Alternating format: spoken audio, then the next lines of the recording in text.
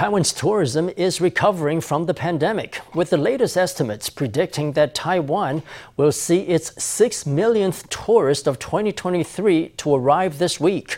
In order to find ways to better promote tourism, Vice President Lai Ching-te took part in the 67th anniversary event of the Taiwan Visitors Association. He suggested creating themed itineraries to attract visitors. For example, a military-themed tour of the outlying Jingmen archipelago. Let's hear from him. Taxis in Jinmen can be painted in camo, and the drivers can wear military uniforms. We could play military games and things like that. We hope that employment matching events and subsidies for labor shortages can boost the employment rate of older adults. Of course, there are still some shortfalls, so we're maintaining communication with the hospitality sector. The labor-deprived tourism industry is waiting for workers to return as efforts are made to attract visitors. Vice Premier Zheng Wen-can says the government will continue to provide matchmaking services to industry players and boost the capacity of the service sector. Ultimately, the goal is to grow Taiwan tourism into a trillion NT industry in 10 years. The one-time Tokyo residence of Taiwanese independence pioneer Su Bing has opened to the public following renovations. A speech marking the event at Su's alma mater, Waseda University, drew hundreds, including Taiwan's representative to Japan, Frank Xie, and Academia Sinica researcher Wu Rui-ren. President Tsai Ing-wen and Vice President Lai Ching-te also offered their congratulations over video. People gather outside the new gourmet restaurant in Tokyo's Ikebukuro, all hoping to visit the newly renovated memorial to independence advocate Su Bing. As a Taiwanese person, I think it's a rare chance to better understand the independence movement. It's very worthwhile to preserve a place like this. As the former residence hadn't been used in over a decade, it took a considerable amount of time to tidy and renovate the space. The original menu and equipment for Su's restaurant were kept, as were his music and book collection. Even the tatami has been preserved. We used this way to show visitors what it felt like for Su Ming dedicating his life to Taiwan. All his desires in life were condensed down to a few of the most basic items. On the opening day, the Su Bing Education Foundation held a talk at Su's alma mater, Waseda University. Representative to Japan Frank Xie was among the many VIPs in attendance. President Tsai Ing-wen and Vice President Lai Ching-te also recorded videos to offer their congratulations. The Su Bing Memorial at his new gourmet restaurant in Tokyo is opening this month. We all know it was here that Su cooked noodles early in the morning and wrote late into the night, locating a path for Taiwanese both then and now. So many of Su's friends are gathered today at his alma mater, Waseda University, to witness the founding of the Su Bing Memorial. It's a touching moment. Many attendees said the event helped them better understand Su and Taiwanese history. As someone who's half Taiwanese, I need to understand Taiwan's history. Organizers chose Human Rights Day to open the memorial in Tokyo's Ikebukuro, drawing the younger generations who are to pass on Su's legacy. After a hiatus of 12 years, the Executive Yuan's Technology Advisory Meeting is back. The event will last for 3 days and will bring together big names in tech and academia. Among the attendees on Wednesday are TSMC Chair Mark Liu, who appeared unfazed amid reports that Samsung could try to poach TSMC customers with lower prices. Liu said he wasn't afraid of losing business, adding that TSMC's clients are after quality tech.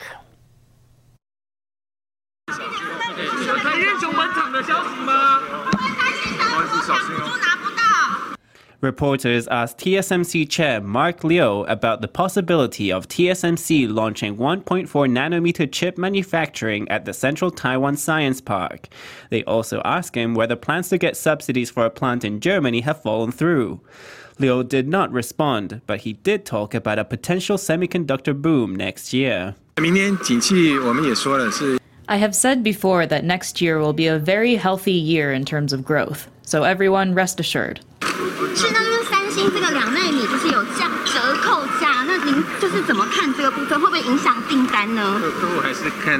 Our clients still look for quality in our tech. The TSMC chair said he was confident in his company's technology, adding that he was not afraid his clients would be poached by companies like Samsung.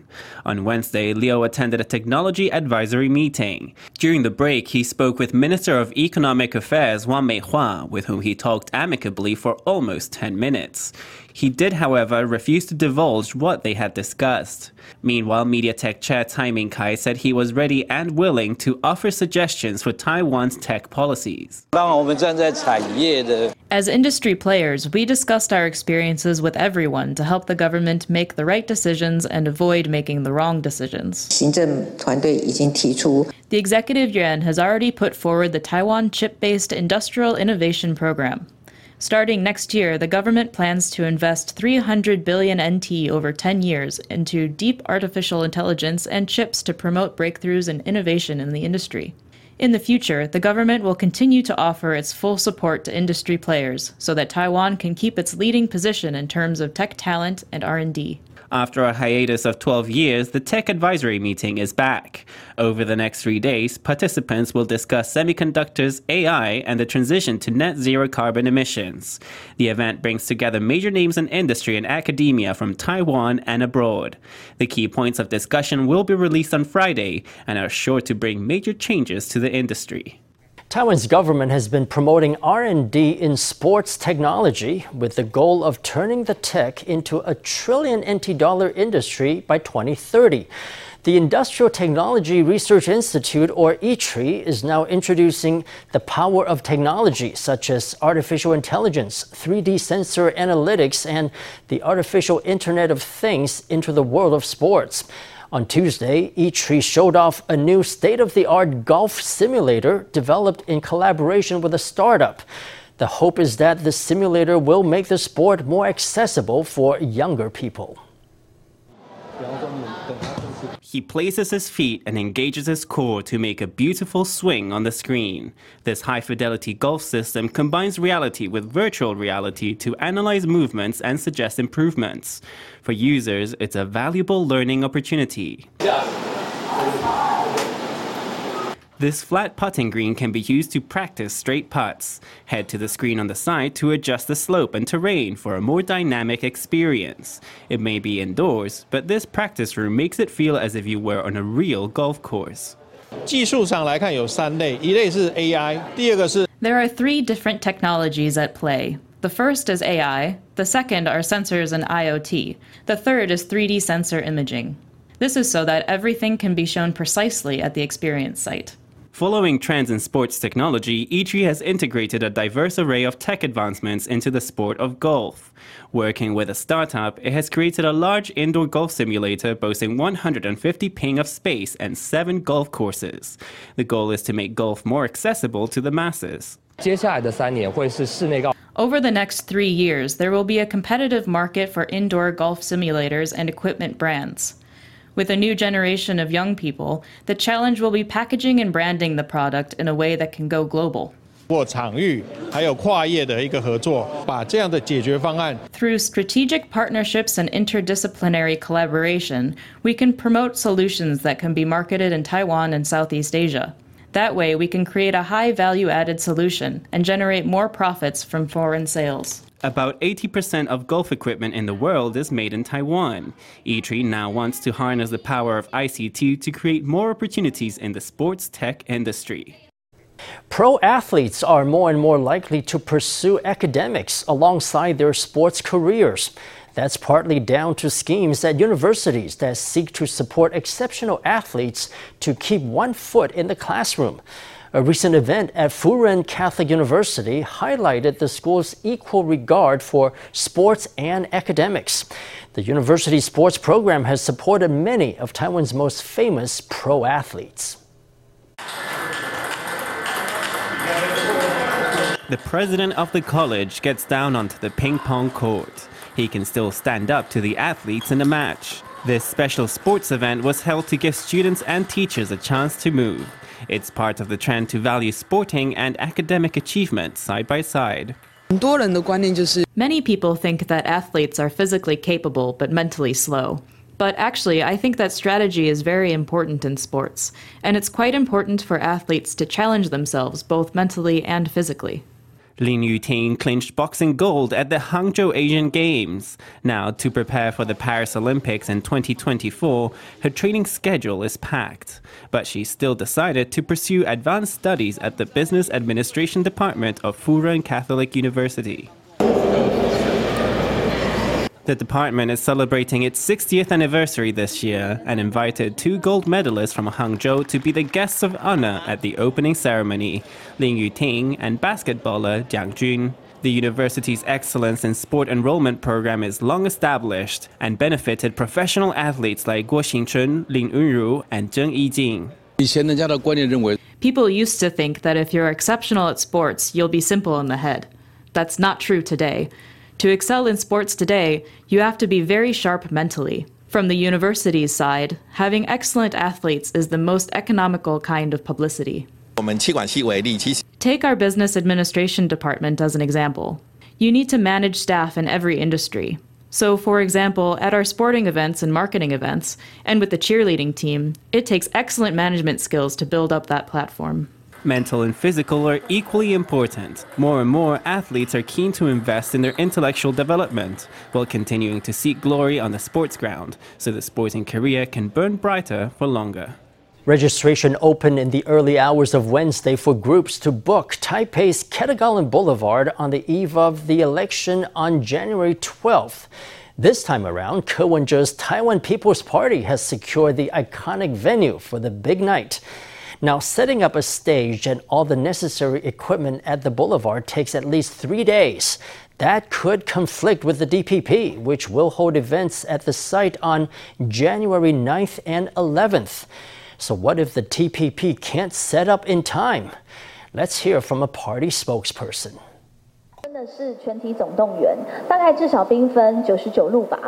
It really was a complete mobilization, with people trying to access the registration website and leap to action when bookings opened.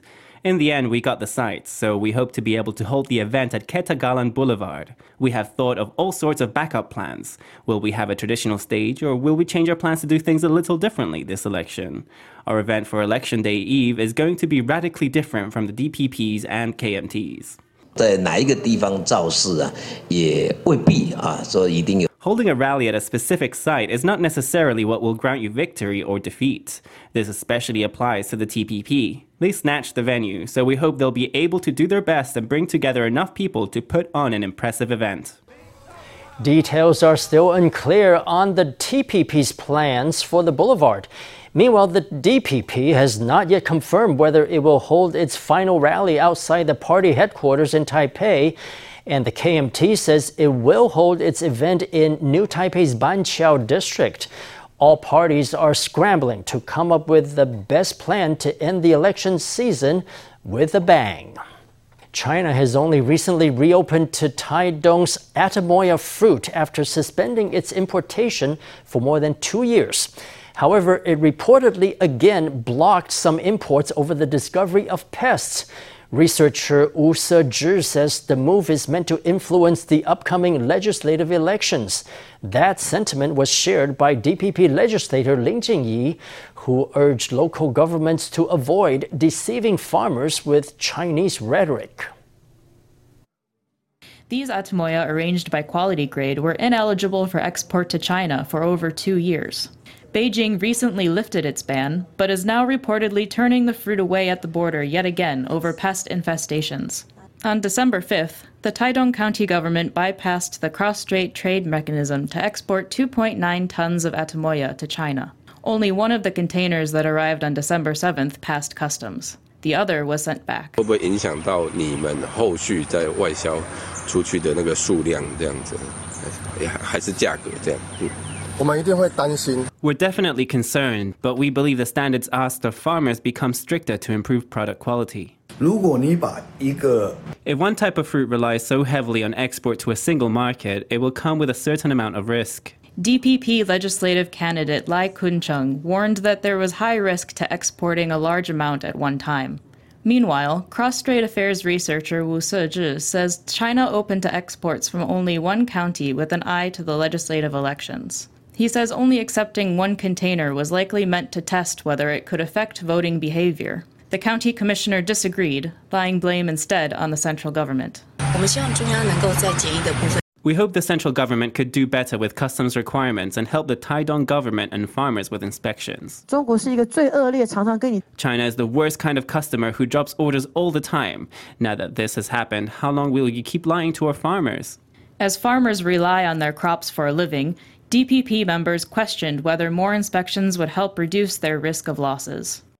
Earlier this year, Taiwan introduced heavier penalties for drivers who fail to yield to pedestrians, a measure that has been criticized by some motorists. They say the policy gives pedestrians the right to behave as emperors, as if they own the road. That sentiment was captured in a drawing by a middle school student in Taoyuan, which has set off a flurry of debates online. Some argue that the artist shouldn't have made fun of disadvantaged groups, while others say everyone is free to express themselves however they please. The artwork in question depicts an emperor crossing the road with his eyes closed, accompanied by a turtle. In the background, car and scooter drivers can be seen honking angrily. The student's school says the artist had simply been trying to promote mutual respect between pedestrians and motorists, adding that it will give talks on respecting pedestrians' right of way.